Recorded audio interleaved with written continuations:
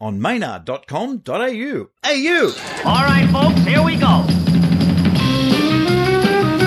It's the return. It's the Bunga Bunga Show.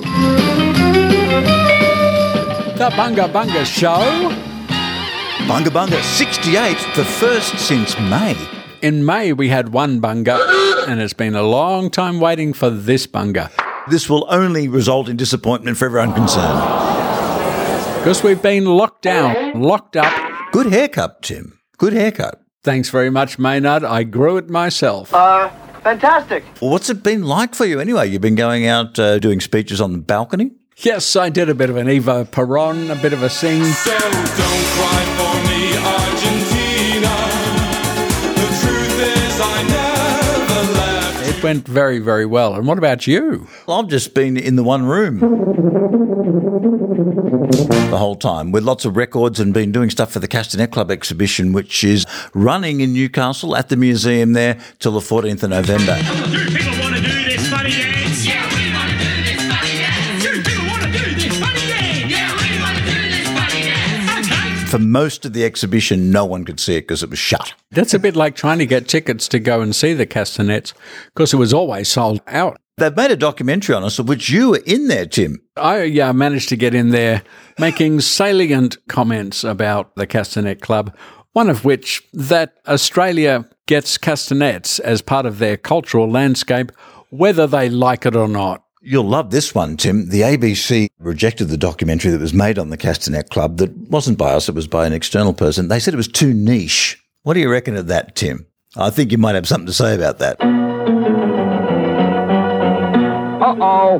What's going to happen now? Well, considering the ABC itself is a niche, it's a niche of people. There are people who are like friends of the ABC. Have you seen those people in those T-shirts? Oh, they're both great. Would you ever stop in the street and say, I want to know more about you as a person? They think the ABC needs friends. I really wouldn't worry that the ABC thought the Castanets were too niche.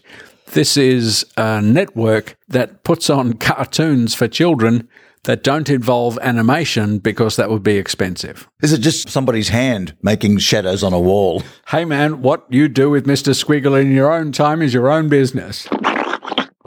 With this very podcast, Bunga Bunga and Planet Maynard in general, has been getting some great reviews from American customers. All this time you've been saying how much they loved us. It turns out it does. You go to the Apple Podcasts American store, change to America, and we've got 9 5-star reviews. 9 5-star reviews from Americans, and they know what they're talking about. My favourite's from Joe Biden's femboy. Says that don't let the pace of the show put you off. It's funny. Because Americans like to move along at the pace of country music. She's acting single. I'm drinking double. Of course, Bunga Bunga moves along at the pace of quick country music.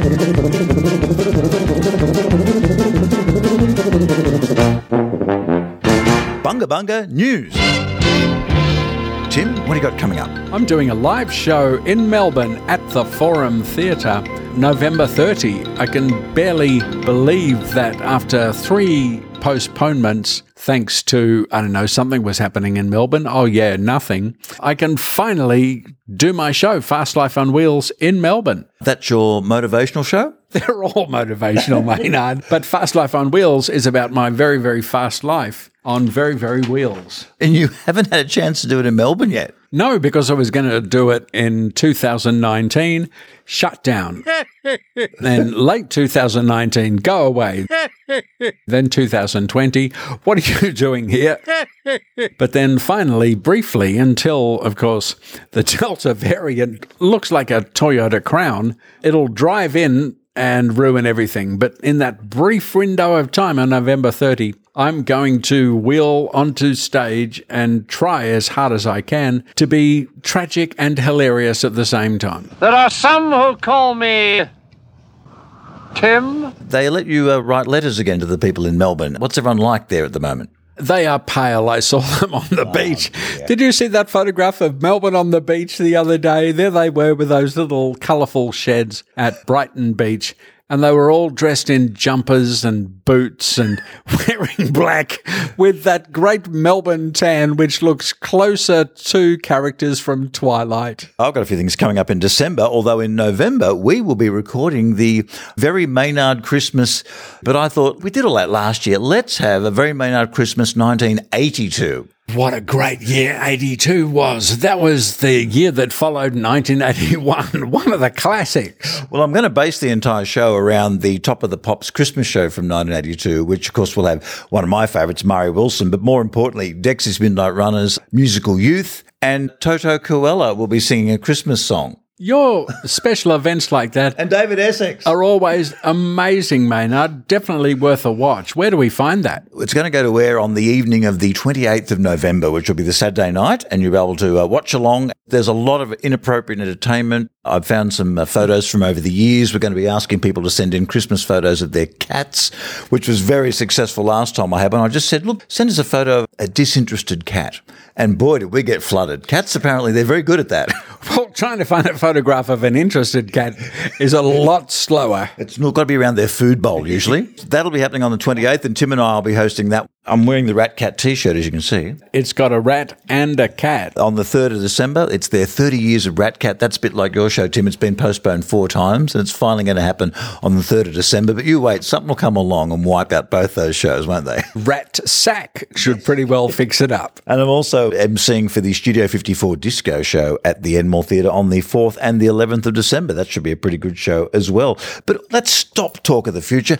Let's get to some crank mail, Tim. Crank mail? Crank mail, crank mail, crank mail.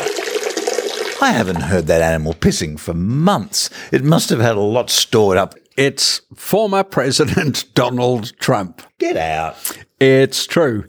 He is pissing in the year of America. Americans queuing up after January 6, where Antifa started all that trouble.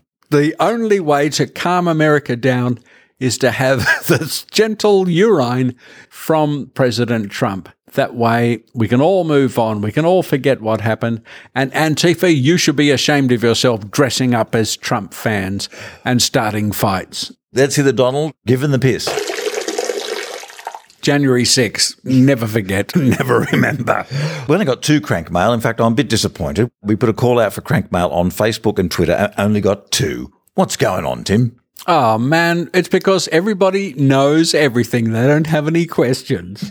Sky wants to know, is William Shatner even more cool now he's actually been into space? If it's at all possible to get even more cool stuffed into that frame of William Shatner, Can you imagine his toupee in 0G? would have been beautiful.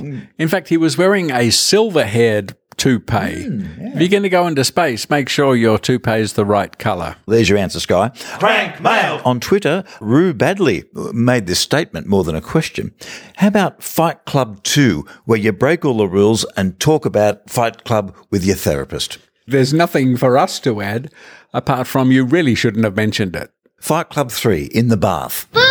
Hey, what's your thoughts on the whole thing with Alec Baldwin with the gun going off on the set? Is that the fault of the armourer, or does it rest with him being the producer of the movie? Where's it sit? Eventually, the producer's the one who's going to have to pay for it, having used a lot of weapons on sets. Shotguns, flamethrowers. I had my own 44 Magnum that was a fully operating weapon. Das Kapital, the All-Stars used to come in with shotguns. And so to hear that one had actually accidentally had a bullet in it took me back to Bruce Lee's son. I don't understand why you would ever have live ammunition on a set anyway. Unless you were doing something like Mythbusters where you were shooting a bullet through something, you would have no need to have blanks on the set and maybe the blank propelled something out of the gun. Except, why would there be real bullets in America on a set? Hang on, back up. What did I just say? Why would Americans have, what would a real bullet be doing? Hang on, I got to hit the question. It's the way you ask the question. Time that we ask you a question, Tim, with Tim's Historical Hypothetical, where we put you into a place in history and ask you, so how'd you go at that, Ferguson? I haven't actually prepared for this. I've got nothing. The year, 2050. The place, possibly Canberra, possibly Australia. You are the Prime Minister of Australia. It might even be New Year's Eve 2049, about to tick over into 2050. You're nowhere near reaching net zero emissions for your green targets. What do you say, Tim Ferguson? Well, I emerge from my bunker And the smoke? and the smoke, and I take off my goggles and my scuba outfit, and I tell the world... They go, it's Harold Holt, he's back. Yeah, he's back, ladies and gentlemen. Well, I tell the world that, in fact, we have reached zero emissions. We reached it way, way back. In fact, I'm sure the Prime Minister, if you asked him, would say, yeah, no, we reached net zero a couple of weeks ago. So I would just say it's working out.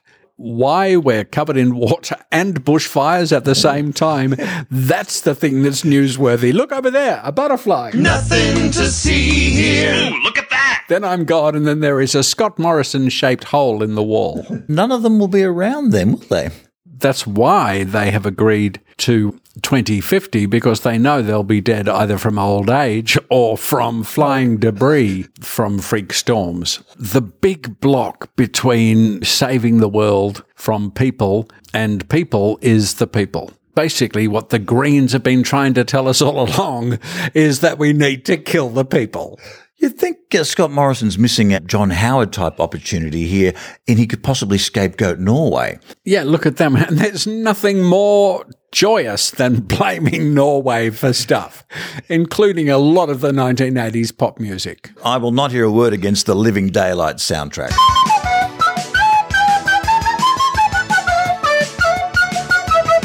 Is it racist to compare Norwegians with Swedes and say they're the same? Tim, speaking of others' language, it's time to use some of your language right now with your right of reply. This is where Tim Ferguson gives his right of reply to a question nobody asked. Don't expect too much. Tim, you've thought for this for months. You haven't had anything to say about anything till May, so this better be bloody good. Over to you, Tim. Here's your soapbox. The Oh, post sorry, I forgot you've got a wheelchair. Here's your soapbox and your ramp. soapbox and a ramp. The post-COVID world, what would it look like? Well, it looks exactly the same as the during COVID world. The world will go on. The thing that I'm most worried and disappointed about is that the people who did all that great street marching in Melbourne, going out and buying fluoro jackets and having all that fun, running away from the cops and trying to hide in fluoro jackets, they won't have anything to march about. But hopefully they will march about the fact that there is nothing else to march about. The conspiracies must roll on. The idea that the lockdowns were designed to shut down society, to open up a totalitarian regime, that idea must go on. In fact, it will go on. And no matter what happens, even if the sun comes up and everybody gets a free house, someone will say this is all part of the conspiracy any second now. It's sad for the marching because they're going to have to come up with an excuse, but it's good for comedians because eventually they will come up with a dickhead excuse. The theories will roll on. The guy who punched the police horse in Sydney, is the horse getting the right of reply to headbutt him or something?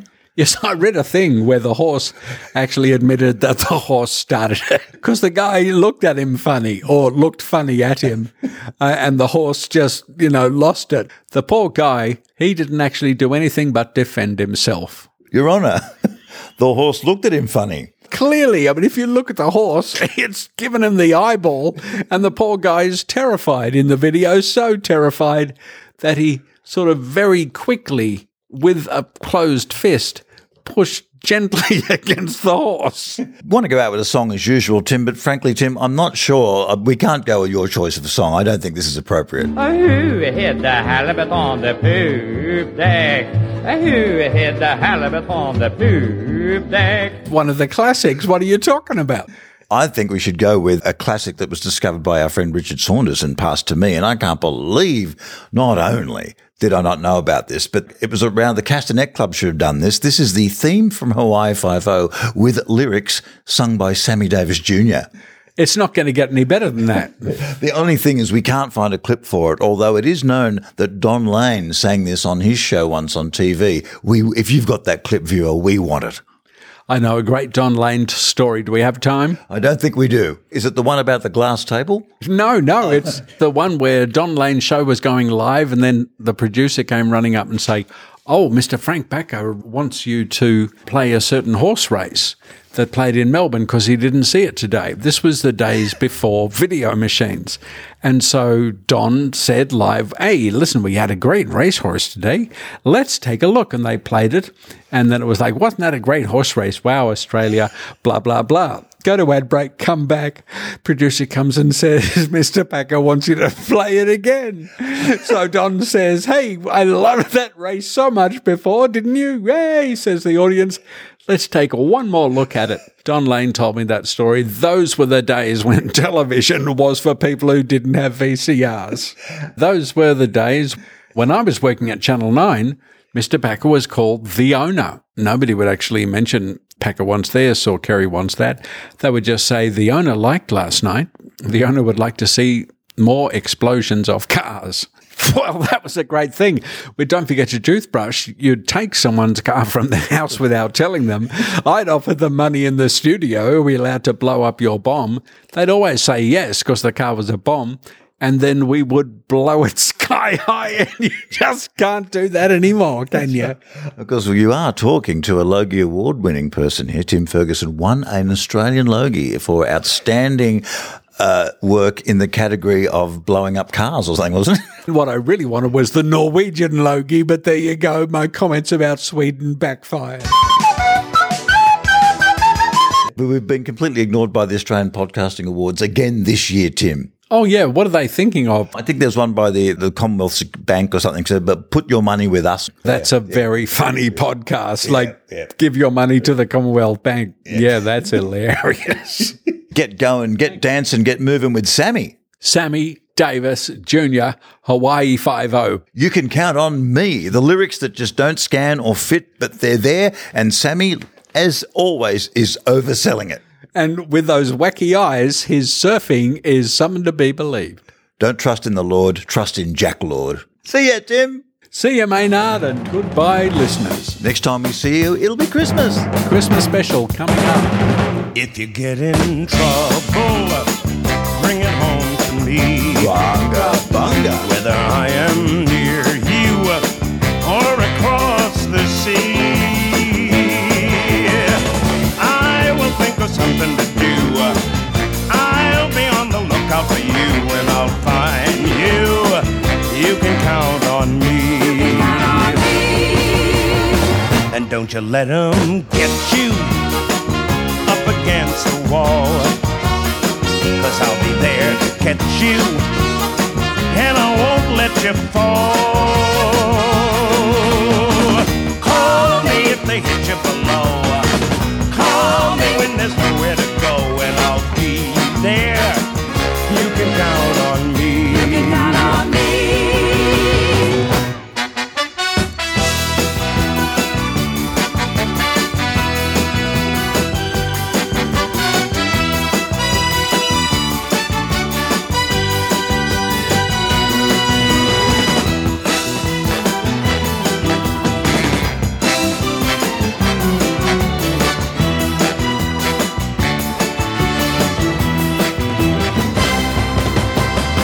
And if they all desert you and you start to bend, you know I won't let them hurt you, and I don't pretend.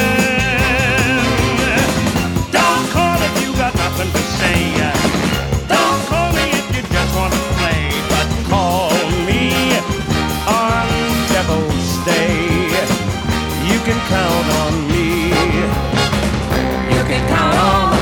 You can count on. You can count on. You can count on me.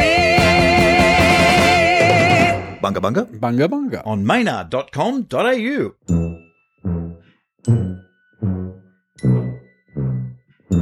Hey, you! Bryson and Hume. Everything digital.